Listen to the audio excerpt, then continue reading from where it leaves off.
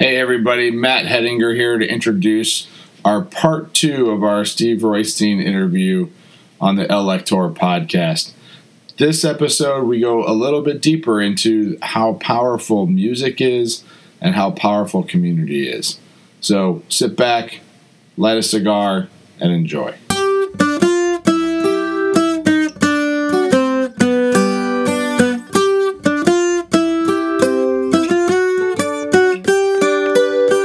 As the torciadores, aka the cigar rollers, quietly rolled their cigars, and the despalilladoras, aka the strippers, stripped the stems from the tobacco leaves.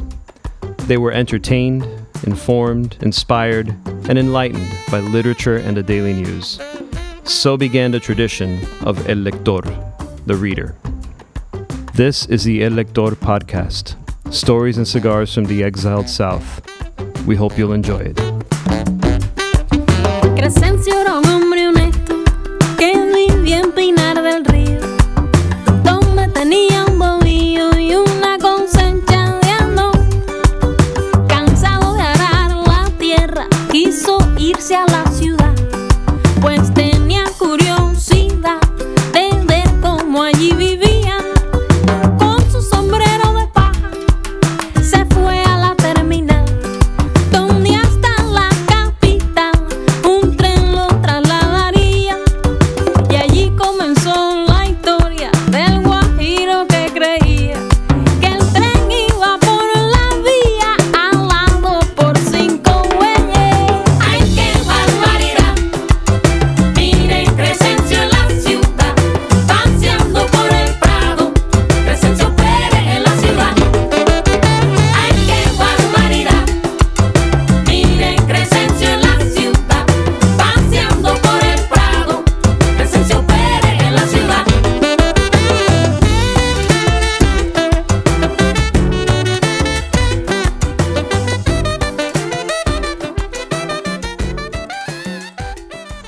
So you then I don't want to skip over anything. So I do want to get to ya vienen llegando. That was what we were talking about earlier, right? Yeah. So, but give us a more progression. What anything between that and Well, we worked. I worked on pretty much every album that he did during those 7 years from Amandate on until I finally kind of went out on my own, and he started doing the productions and with other folks. But there are a couple of standouts here and there. There's a song called Yo Soy Un Tipo Típico, which was one of the songs that really stretched the technology of the time and the ability to actually put together this potpourri. And just musically, how do you fit, Hendrix and the Rolling Stones together with like Los Matamoros and and we did it. We got it done. And that was there was an album called South Beach. And Joe probably remembers more of the discography than I do. So if you know that I'm skipping over anything, I think the Landmark album that's what I was looking for, is an album called Oxígeno. Oh my goodness. And so that album had Nuestro Día Ya Viene Llegando. Right. It had a song called Oxígeno. It had a song called Medias Negras, which once again was a Spanish song written by Joaquin Sabinas.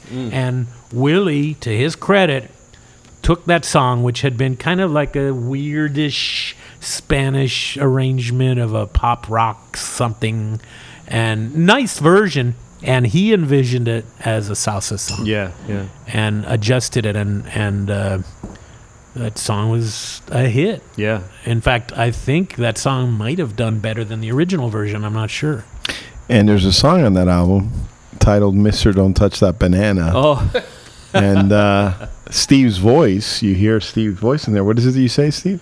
Well, it's funny because we were in the studio, and I was already not scared to throw out an idea here and there, and Willie would pay attention. And so we're there in the studio, and I said, there was kind of like an instrumental, like mambo break in the middle of the song. I said, what do you think of this, Willie? It would be funny if, like, we had somebody in the middle of the song, like, as if he were the gringo, and everybody said, you mean like talking? And I go, yeah, and that's a great idea. And I said, well, who can we get? And they all looked at me. And so I said, yo no saber, perdón, yo no saber, no sabía de banana, perdón, Mr. Chango, whatever it was that I said. And Mr. Chango. and that's, what I hear from people who lived in Cuba way after that, and even though Willie's music has always, I don't know if it is still, but it was actually banned in Cuba. You couldn't listen to it. You couldn't play it. In fact, I have some interesting stories about that. But people would listen to the parties, and they would laugh like crazy when that part came on, and then they would end up here and say, "Oh, you're the guy? Oh my God, you're the gringo." What a great sign of being like acclimated and welcomed. Like when you're in a room and you're going, "Where can we find a gringo?" Yeah. Like you're looking around, like Exactly. Wow. So okay. So we're at the album Oxígeno, and that amazing song. That's iconic. We just hit this year the 25th anniversary for that album. I'm not sure if they're going to do some sort of event for the album, but it's certainly worthy of it. Yeah. It's I think I started to really hit my stride as an arranger, producer, musician with the salsa feel, and especially fitting Willie's personality. That's something I tried to kind of, as a producer and arranger, always make the artists sound their best. That I didn't want to put my stamp on it. I wanted them, because it's their record, and that was the path that I chose. I didn't. I at the time intentionally avoided being an artist. I didn't want to be an artist. I liked the behind the scenes thing and being anonymous, and I noticed that every time I would accompany a famous artist out to lunch, and we were like Willie, he could barely eat lunch because people would be, can I get your autograph? This was before cell phones were, ubiquitous, and, smartphones with their cameras. But if someone had a camera, they would always, and same when I was playing French horn, playing with Burt Bacharach or Sheena Easton or whoever it was, and the same thing. They couldn't live in peace, and I was like, that's not the way I want to live. Right. But that album, Ya Viene Llegando, which means they're. How do you translate that? They're now coming. They're no. Ya Viene Llegando is the time is upon us. The it's full coming. title of the song is Nuestro Día Ya Viene Llegando. Our day is soon upon us. Our day is soon upon us. Yeah. So the song is a beautiful. It's kind of in two parts. It's a beautiful poetic. First-person imagery of the exile experience that Willie lived as a Peter Pan kid, coming over as a kid, first without his parents, but then they came, and just getting used to living in a place where your culture is gone, your language is gone, you don't feel necessarily like you're home, but getting acclimated to it. A lot of people here, not just Cubans, but exiles in general, felt a real resonance with that. Yeah. And then the second part of the song is very upbeat, and it says, "But our day will come." Right. And when the Cubans in Cuba and the Cubans everywhere can unite, and it's a very upbeat, positive, uplifting song. Like I take off my hat, Willie is an inspired writer, and that song, I had the honor. For the second time, the other night, there was an event called Havana Wood that Paulo performed at. And Willie very generously showed up, and he sat in with us on a song. And I got to introduce him. And I said what I always say, that he's a man of principle and a great man. He was my mentor. He took a chance on me, and he's a great friend. And his music has changed the world. And that... Not only has he entertained millions of people, but that song literally changed the world. Yeah. And it really came home during the early 90s. Keep in mind, Willie's music was banned in Cuba. And during the time when the baceros, the rafters, were, when they were... caught at sea, they were either put at Panama or in Guantanamo in holding until they could be processed to come to the States. And Willie very generously went to Panama and took the band. By that time, I was not with the band anymore. And you can see it on YouTube. Just do a Google search, Ya Viene Llegando Panama. And it's moving because there's a sea of rafters who just look like they left a place where they were starving and just look like they risked their lives and all that. They look like that because it was true. And the entire group of people are singing the song with him word for word. You can hear Willie's voice choke up because I think that's when it really hit home, the impact that his music had on the island. And these people, with tears pouring down their face, singing the song, it's one of the most moving things that you could imagine that music can do. I tell my students at Miami-Dade College all the time, because I'm a professor there of music business, music is powerful, and don't ever forget it. Cantar mi canción del corazón, ya viene llegando en la glorieta del Parque de Consolación. Ya viene llegando la niña que te quiero más. Ya viene llegando por Maceo y por Martí. Guantánamo, Panamá, Trump, Puerto Isabel, Gran Caimán, Cuba.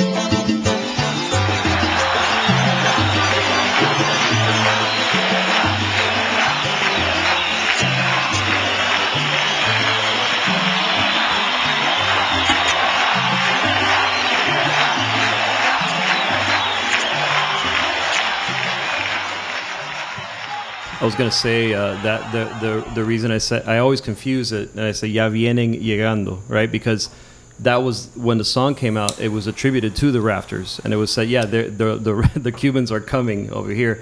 And there was a singer. There is a Cuban singer. I forgot his name. You probably know who he is. He wrote a song called La Otra Orilla. You know this song? If you hear it, it'll make your skin crawl.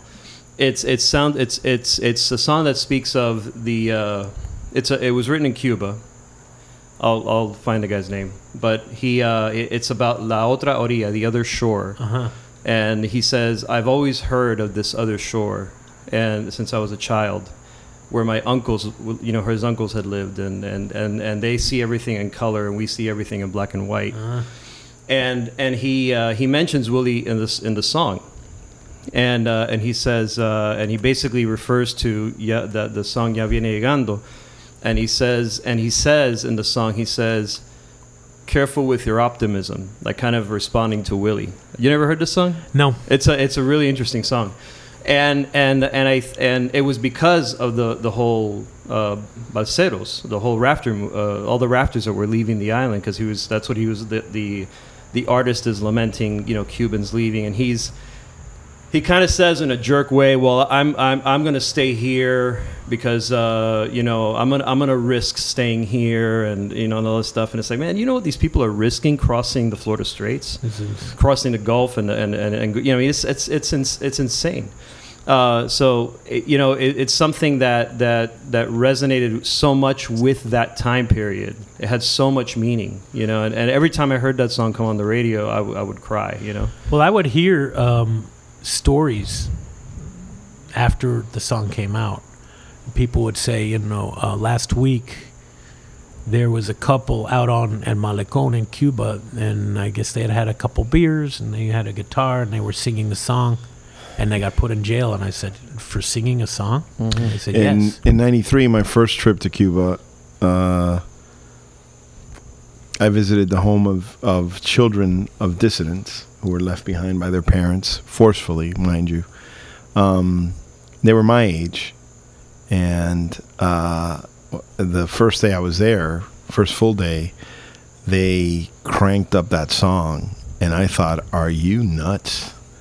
And so the state security person, the CDR person, the watch person in every block, she peeked into the house, and they were like, get out of here.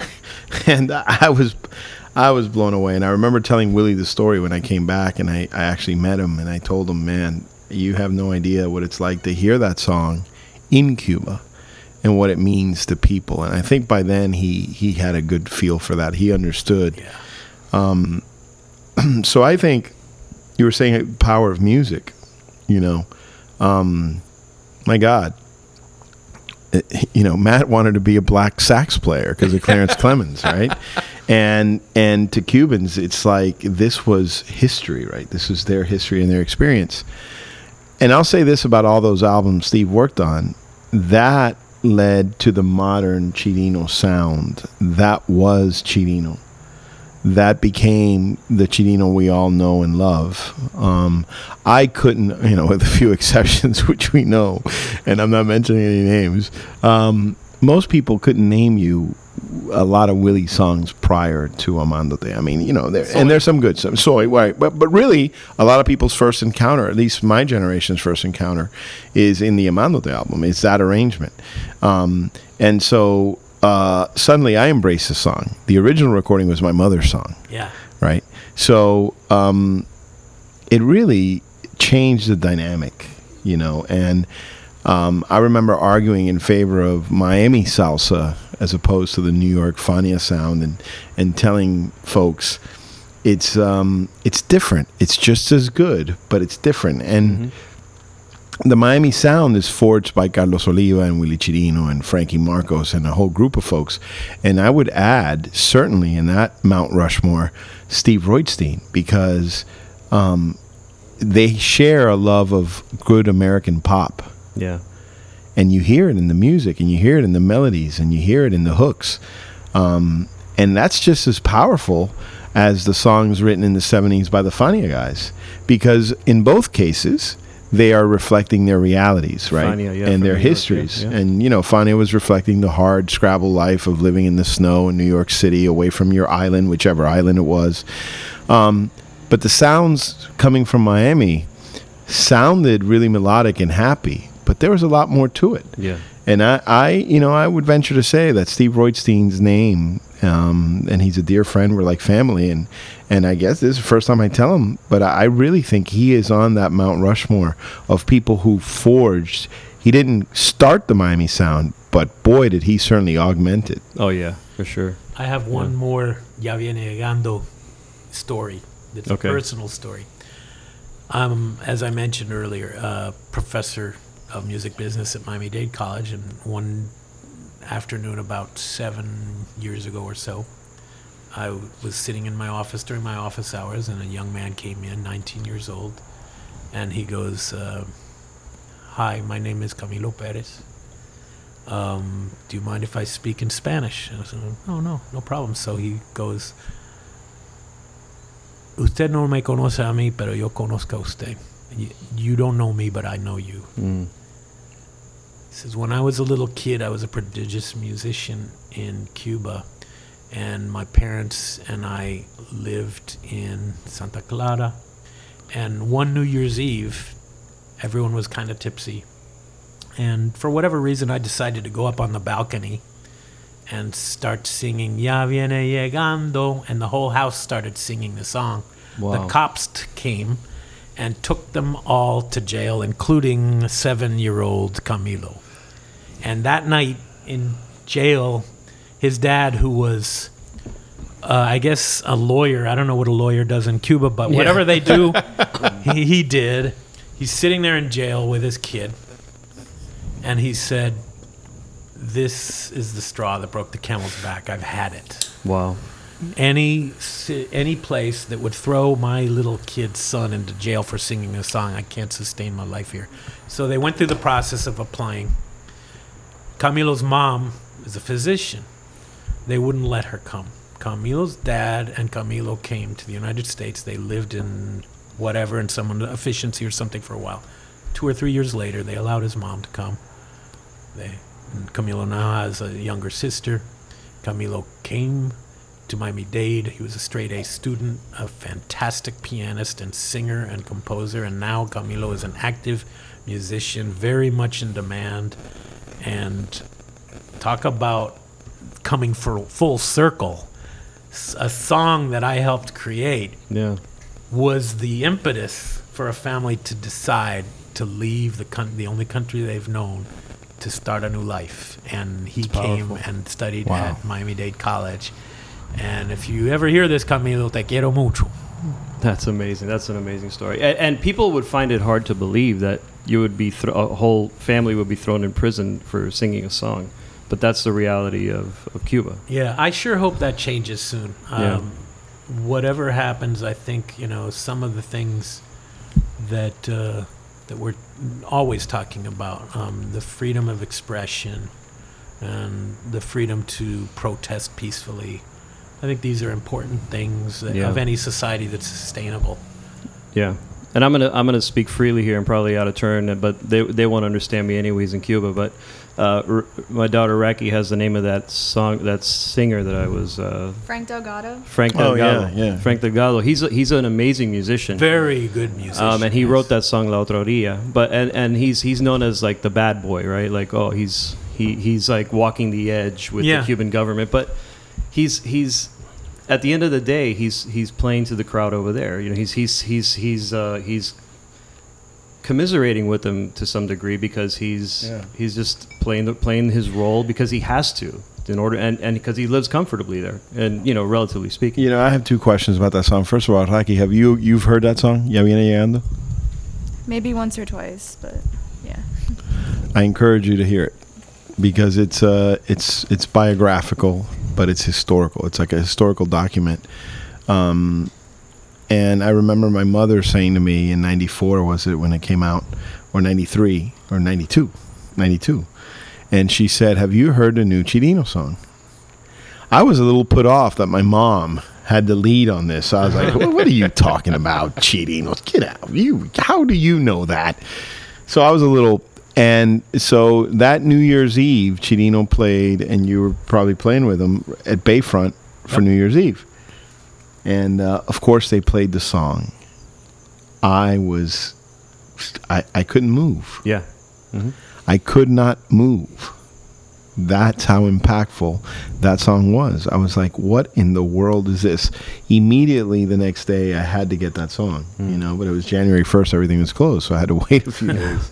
And my other question is, Steve, when you guys were, I'm assuming you recorded that at the South Beach studio?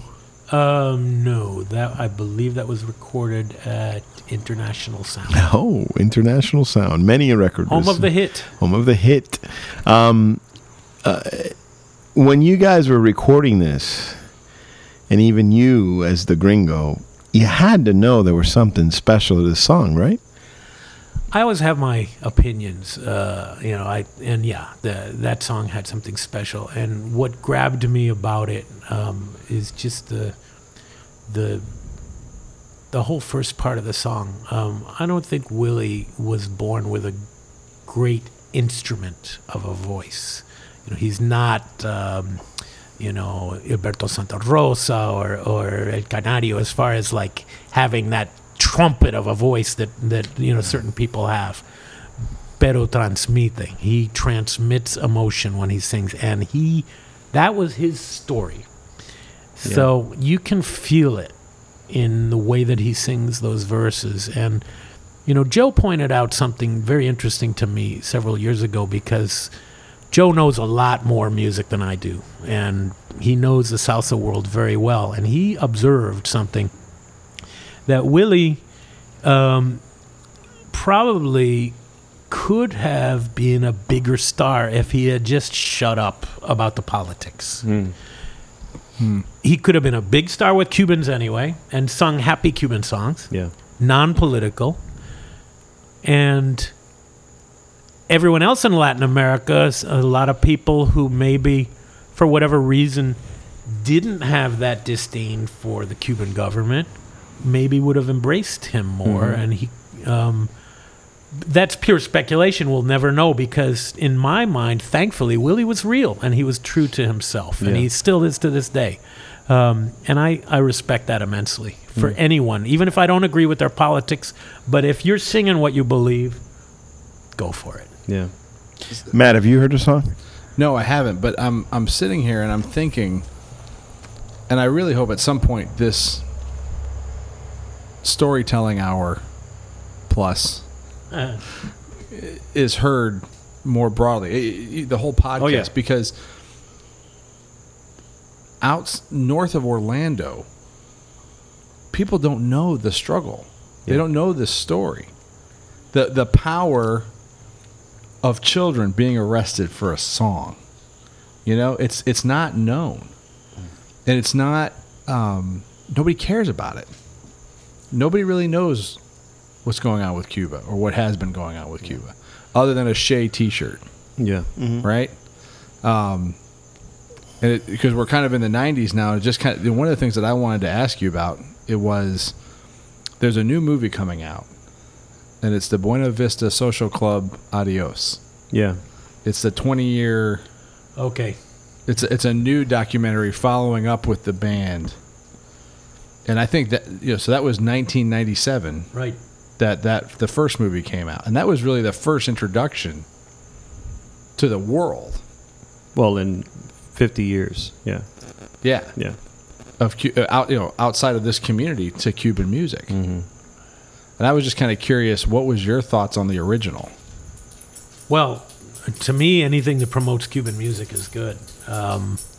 You know, Joe and I debate a lot, and I'm not a big fan of the twangy Ry Cooder guitar interjections here and there. I'm a little bit of a purist, but I have to really give Ry Cooder his props. It was not something that came without a cost to him. And this is something that the world was ready for. And what you're hearing there is classic, great Cuban music. And it had been, like you said, kept a secret until that time. Yeah. I was a freshman in college, and everybody was listening to it. What was your take when you heard it? I mean, these rhythms were probably foreign to you, but what did you take away from the music? It was a precursor to what I would experience moving down here. It was a prelude. I didn't get it. I listened to it. I enjoyed it, but it wasn't my song. It was. I didn't know the struggle, the pain, Well, I hate to break it to you now, but now it is your song. You know, funny enough that most of us Cuban Americans, and Marcos can chime in on this, we've grown up, we're really American Cubans, right? Right. We say right. Cuban Americans, but we're really American Cubans. And we have a doozy of a time keeping up, and Marcos and I talk about it all the time, about keeping enough of our Cubanity to even, respectfully call ourselves Cuban Americans or American Cubans. But what's interesting to me, and just as powerful, are Americans and other folks who, and I use the term Miamians a lot. Right. And Miamians doesn't really mean that you were born here or spent your whole life here. It's just you have an affinity for the place. Right. And I mean, when Fidel Castro died, one of the first people I talked to was Steve, right? I'd love to go to Cuba with Steve. Like, Steve is part of my family, and he's as Cuban in my mind as, Pepe next door, right? And I know it's part of Steve's DNA now, just like it will be part of your DNA, because once we brush up with each other and get involved and lives intertwine and you learn about people, you realize that you know the story. And I think for Cubans, and it's one of the things that I'm sorry that I don't see enough of with the newer generations that arrive, and you can certainly jump in on this one. We came here, talking about Cubans that came in the 60s, 70s, and even the Mariel boat lift, and we kept our flavor, but we integrated to American life, and we met our American neighbors, and we shared. And sometimes it was 90% of the time it was a fabulous experience. Sometimes it wasn't, but that's the way things were done there. I think now, because there's so many layers of Latinos and Cubans in Miami, some of the new arrivals don't have that opportunity. Oh, yeah. And I think that was a blessing in my life. And I have friends and who I consider family who I can't imagine my life without, who are non-Cubans, who are Americans, who are just Miamians. And Marcos and I, we talk about we have more in common. Us four have more in common. We talk about Clarence Clemens than a guy who arrives from Cuba yesterday, right? Like, what am I, yeah, okay, hey, Cuban guy. But, you and I can talk music all day long. Or movies. Or movies, right? Which I can't do with that guy. Right. Right? And that's because, we came here and we melded into the fabric of America, that's the beauty of America, right? That's what makes us the greatest country and the strongest country. It's in our diversity and our ability to share stories and have the freedom to share stories and to consider ourselves whatever we want to consider ourselves. I mean, here's Raki. Raki, what are you? What am I? How old are you? I mean, You mean how old or what background? What do you consider yourself ethnically? ethnically, I'm an American with a Cuban-American father and a Chilean mother. Right? Yep. Yeah. I mean, I've traveled to Europe several times. I've been in Latin America. I've been around the world pretty much, many places. That's not as readily on the surface everywhere else. Right. Right? And how old are you, Raki? 18. Raki's 18 years old, and she's this beautiful mix of everything. And yet she's profoundly American, right? Yeah, exactly. And we call her our Chalubin. Actually, Joshua and like Raki a chalupa kind of thing. yeah, like a chalupa, but Chalubin. But she'll tell you, and with all due respect to the Chilean culture, because it's a beautiful culture, but living here in Miami and being around me, super Cuban that I am, because of my parents. And all the other Cubans in Miami.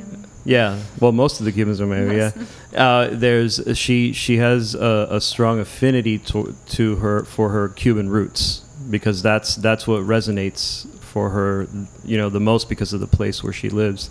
And I remember when Yoani Sanchez, who's a Cuban dissident journalist, writer who lives in Cuba, came here to visit. The one thing I took away from what she said a lot of things. And whatever her intentions were, I'm not going to go into that right now. It's fine. I respect her. She said that when she came to Miami, she found, and she's a Cuban from Cuba, and she said when she came to Miami, she was so taken aback by how we held on to the Cuban culture here almost more than they did in Cuba. And it was in everything, even in the music that we listened to. We were listening to, my repertoire of Cuban music is, certainly Buena Vista is on the list, because that album is classic, and that was produced in Cuba, correct? Mm-hmm. So there you go. But it's amazing music. But I'll listen to Benny Moré. I'll listen to Trio Matamoros. I'll listen to Orquesta Riverside, right? These are the ones this is from the big band era, and I'm listening to this stuff all the time. Right. My son and my daughter hear this music all the time. With apologies to Willie, I for some reason I guess I didn't expose Raki to Ya Viene Llegando as much as I should have, because that is an amazing song. I got to play it for you. But that being steeped in Cuban culture all my life, it is a huge part of who I am. Well, and so my mom with a single mom, introduced me to great music. You know, as a kid, going to Grant Park and hearing B.B. King sing, right? And that's one of the great, and this is what you and I were talking about, Joe, the joy of introducing great music to my daughter. This is the story I wanted to tell you, Steve. So we listen to Paulo around the house, you know? And so I'm explaining to my daughter, who's 9, this is Cuban Afro-Funk. So last week, my in-laws were in town. Philly, as white as you can get, you know, live in Annapolis. They grew up in Philly, they live in Annapolis. And we're going to Casa Cuba for dinner in South Miami. Yeah. Probably my favorite Cuban restaurant. And so we get into the car and I put in Paulo, right? And my little 9-year-old announces to my in-laws, "Oh yeah, Pop-Up, this is Cuban Afro-Funk. You need to listen to this." I was so proud. I was so proud. That is awesome. But, you know, you asked me what was my impression of Buena Vista, and this goes back to the bigger scope of what we were talking about, is if there's anything that transcends language, transcends experience, it's music. Right? You can. Yep. I don't understand a word from that album, or Paulo for that matter, but I feel it. You know what I mean? And that's why we, you know, it resonates. It's like a tuning fork that hits in our heart, whatever the music is. That's part of the power of it. I think it's very interesting that we're having this conversation of the preservation of culture in diaspora. And I had a very short conversation with our friend Ernesto Pichardo about the Yoruba culture and what people commonly know as Santeria, the Lukumi religion, yes. And how possibly the religion and its culture were preserved better in Cuba than it was in Nigeria, because it was driven underground, and because of this need to keep one's culture. And I've noticed it with a lot of my Cuban friends who, when they were in Cuba, Cuban music, it's okay. Cuba, it's all right. This is where I live. And then when they got here, they were like, oh, this is something I miss. And they made up for it here and now listen to more Cuban music, eat more Cuban food, and the nostalgia aspect of it, and the yearning for what maybe you could say they took for granted. And I think a lot of what we do, and some of the other bands local here, like the Spam All-Stars, and other bands that kind of mix stuff up, speaks to a yearning and nostalgia for something that people only know mostly through their parents and their grandparents. And to me, that's a beautiful aspect of what we do with Paulo. Yeah. So I'm going to get to Paulo now, but I wanted to say something, go back to Buena Vista, because I have a story about that.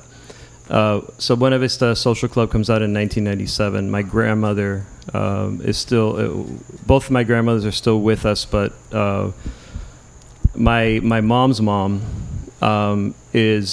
she's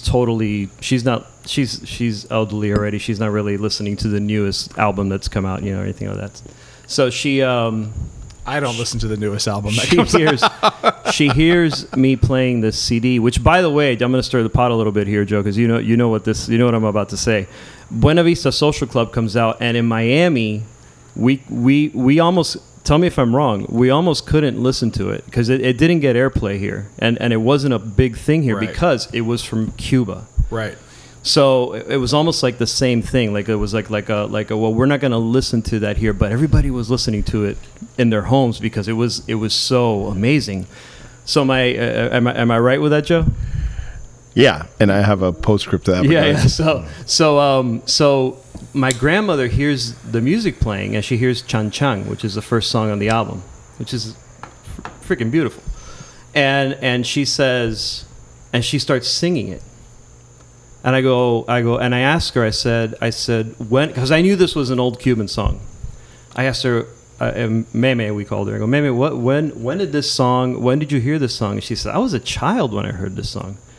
And then she heard, what's the other one? El Cuarto de Tula. And she goes, "Oh, that's a nasty song," because it is. It was a very there was a lot of innuendo in there and stuff. So it was very illicit for her to hear. She was like, "Oh yeah, I remember that song. That's one that was one of the naughty ones."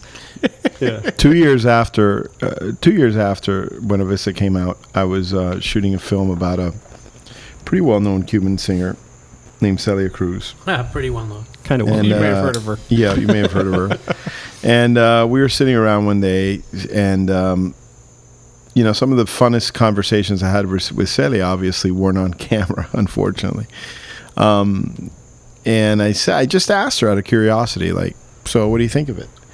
And she said, "Wow, what a great album, what a great sound." And she says, "But a lot of those musicians were around in Cuba when I was around, and I know all of them.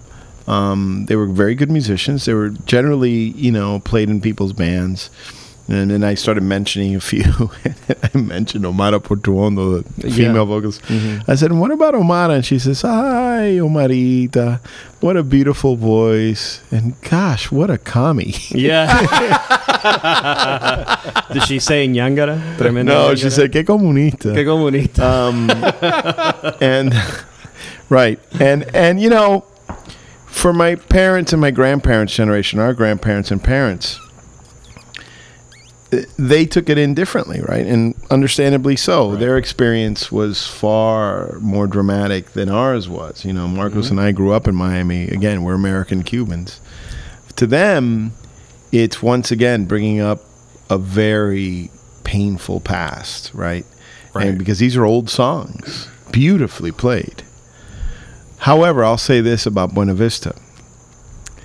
There's something about that album. This is why I like Cooter's twang, right? Because it makes it almost mythological, kind of like just Cuba forever, right?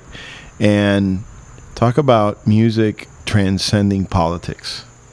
It's like there wasn't the most staunch anti-Castro Cuban couldn't tell you that he hasn't heard that album and liked it. And just like Cubans in Cuba couldn't tell you they haven't listened to Chirino songs and liked them. And so that's the beauty and also the hope for the future, that maybe we all learn a little bit from that experience and move forward into the future, into a better future, and do away with some of the hate and think about generations to come, right? Yeah. I have a question for the three of you. Is some of the issue with the older generation in that album or Cuban Cigars or anything, is it an issue of disloyalty? Like if we engage with this, if we partake of this, we sanction.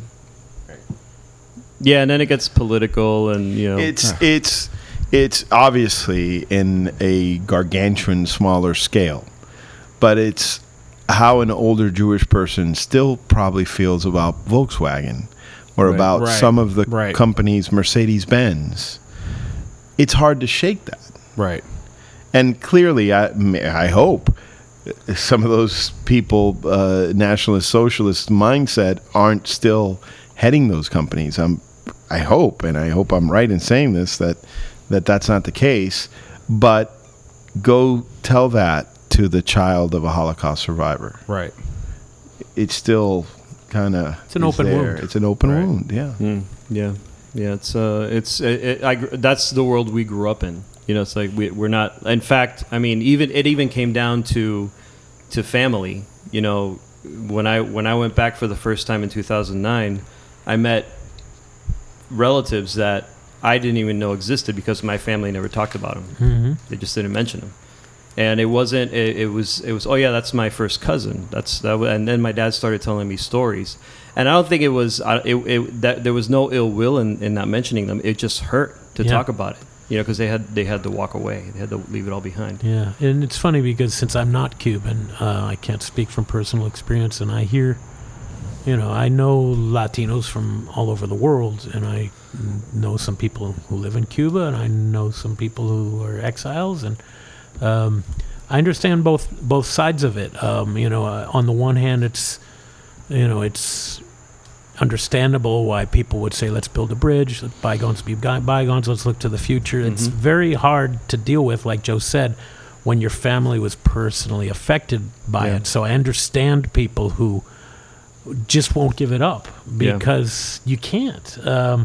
If you were really personally affected. And I also understand people saying, you know, all right, well, there's nothing we can do about the past. Let's try and see if we can somehow bridge. I understand both sides, and I really don't know if there's a really right side or a wrong side. I don't think there is. I just think it depends on people's own personal experience. Yeah. Would there be such a need, such a I don't want to use the word market for this great heritage if Cuba wasn't a place almost frozen in time? Man, Cuban music, Cuban food, Cuban dance, Cuban culture has been through 5 or 6 huge worldwide waves since the 1920s. I just think there's that little island has something magical about it, and it's always attracted the fascination of the entire world. So I think maybe the forbidden fruit aspect of it is, you know, makes it a little more attractive, but I don't think it ever needed that. Mm-hmm. Yeah, that's your tagline right there. Yeah. How did you say that little island has so much magic? Yeah. Yeah. The Magic Island, yeah. That's one thing I hated when I left here is like, you can get Thai food anywhere. Try to find a good black beans and rice. Yeah. Anywhere else. Yeah. Anywhere else. Yeah. So Steve, so you developed the Palo sound. Yes, I did. In fact, the evolution from where we were talking about with me working with Chirino to Palo is a little bit long, and I'll try and give you the short version. One of the great things about working with Willie was that I got to start from the success we had there, working with other really well-known Latin artists. I got lucky, and I did some work with Ricardo Montaner, a pop singer from Venezuela, and I'm making the lighter sound. And we had some really good success, and I kind of hit the ball out of the park on my first song that I ever wrote with Ricardo, a #1 song. And so that started really my career as a songwriter and producer in the Latin market. I got to work with Celia Cruz quite a few times. We did a lot of successful songs together, and some of the people I've worked with include some of my musical heroes like Cheo Feliciano, Tito Puente, Oscar de Leon, and some American stuff too. But what started to like make me start thinking about becoming an artist was the fact that major record companies tend to follow a formula.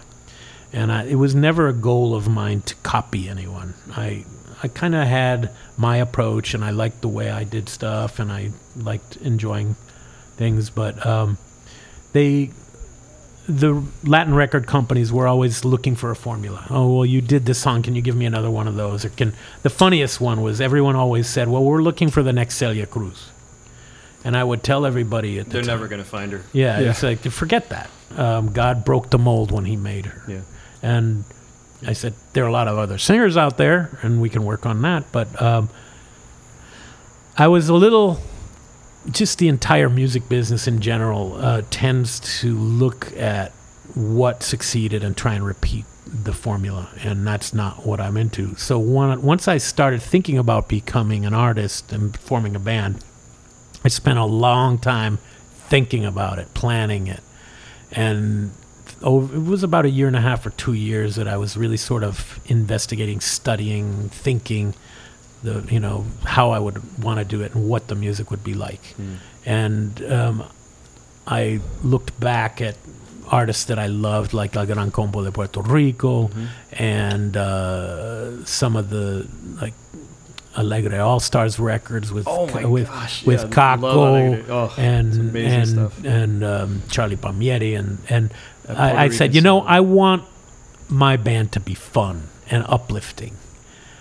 So I said, okay, no sad songs, no boleros, No unrequited love songs, no cortavena, no vein cutters. Just, mostly party music and uplifting. And mostly danceable stuff.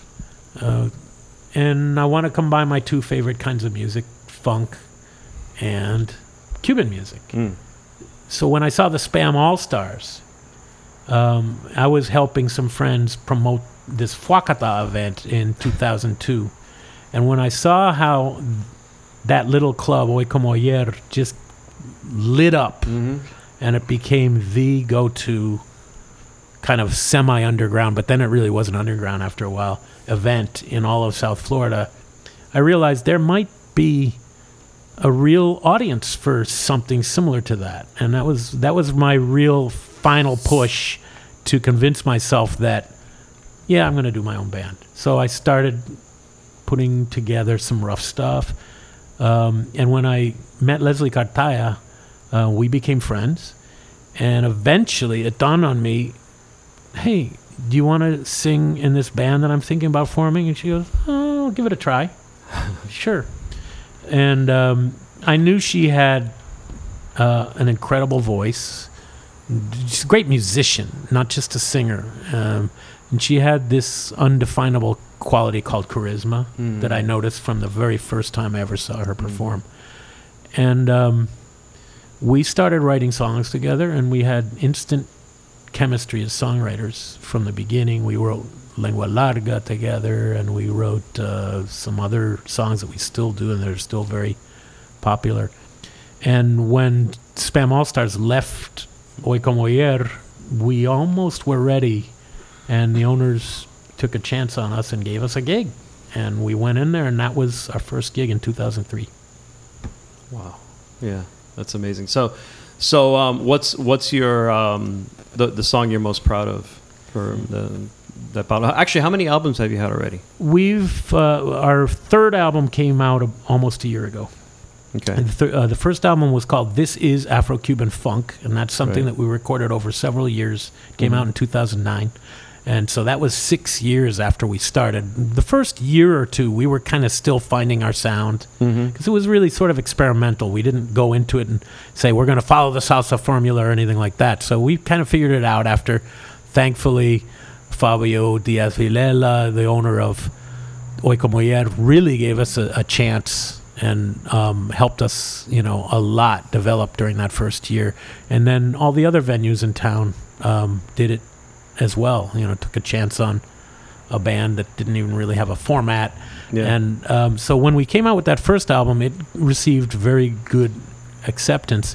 What happened after that was people would hear the record, either living in another country or living in Miami. They'd come to our shows and they'd say, something weird happened to me with you guys. You sound better live than you do on your record. So then I started thinking about doing a live album, and Palo Live was recording at our 10-year anniversary show at PAX. Right. A place that lamentably has closed since then.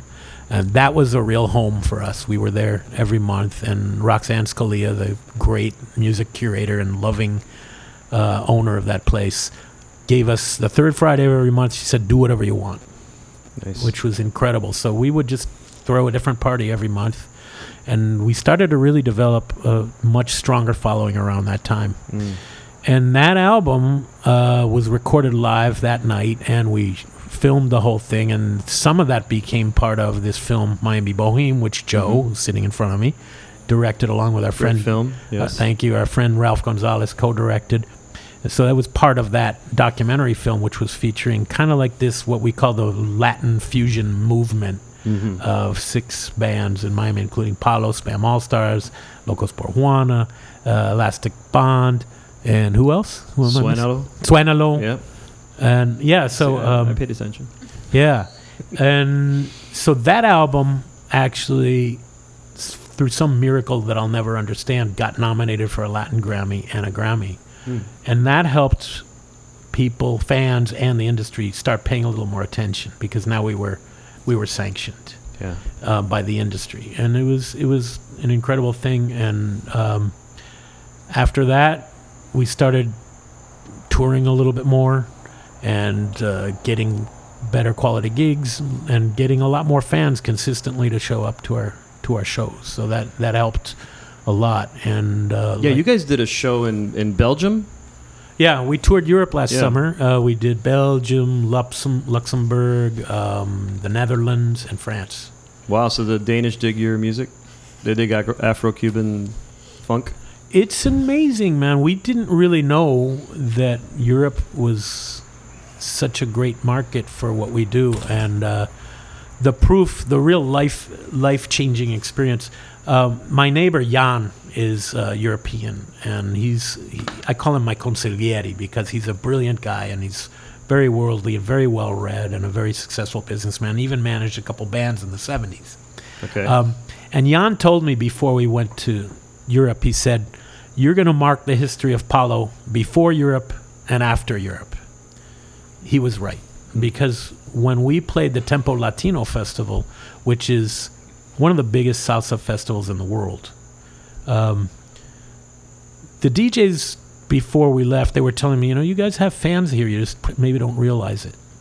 And when you go on our website or you go on YouTube and you look for the video, you can see it's like the crowd. We were opening for the biggest Cuban band in the world, which is called La Habana de Primera, Timba, and they're great. They were the headliner. The crowd wouldn't let us leave the stage. That's amazing. And it was like, wow. It was really kind of like an out-of-body experience because we didn't expect that. So, yeah, our music seems to travel very well. Yeah, that's amazing. So I asked earlier, what's a standout Palo song? And so if somebody wants to hear Palo for the first time, what do you recommend? The public decides. So I have songs that I think are special, and some of those right now in the Spotify top 5. The Dale Palo is a great fun song, but that is not in the top 5 of Spotify. You sing that one in the shower? Yes, that's what I was. We need video of that, I think. Head up, nothing, questionable. Comment from the Chaluba. Yes. Chalubin. The Jalubin, yeah. The last time I looked at Spotify shows the most popular songs now, and it also shows the cumulative plays.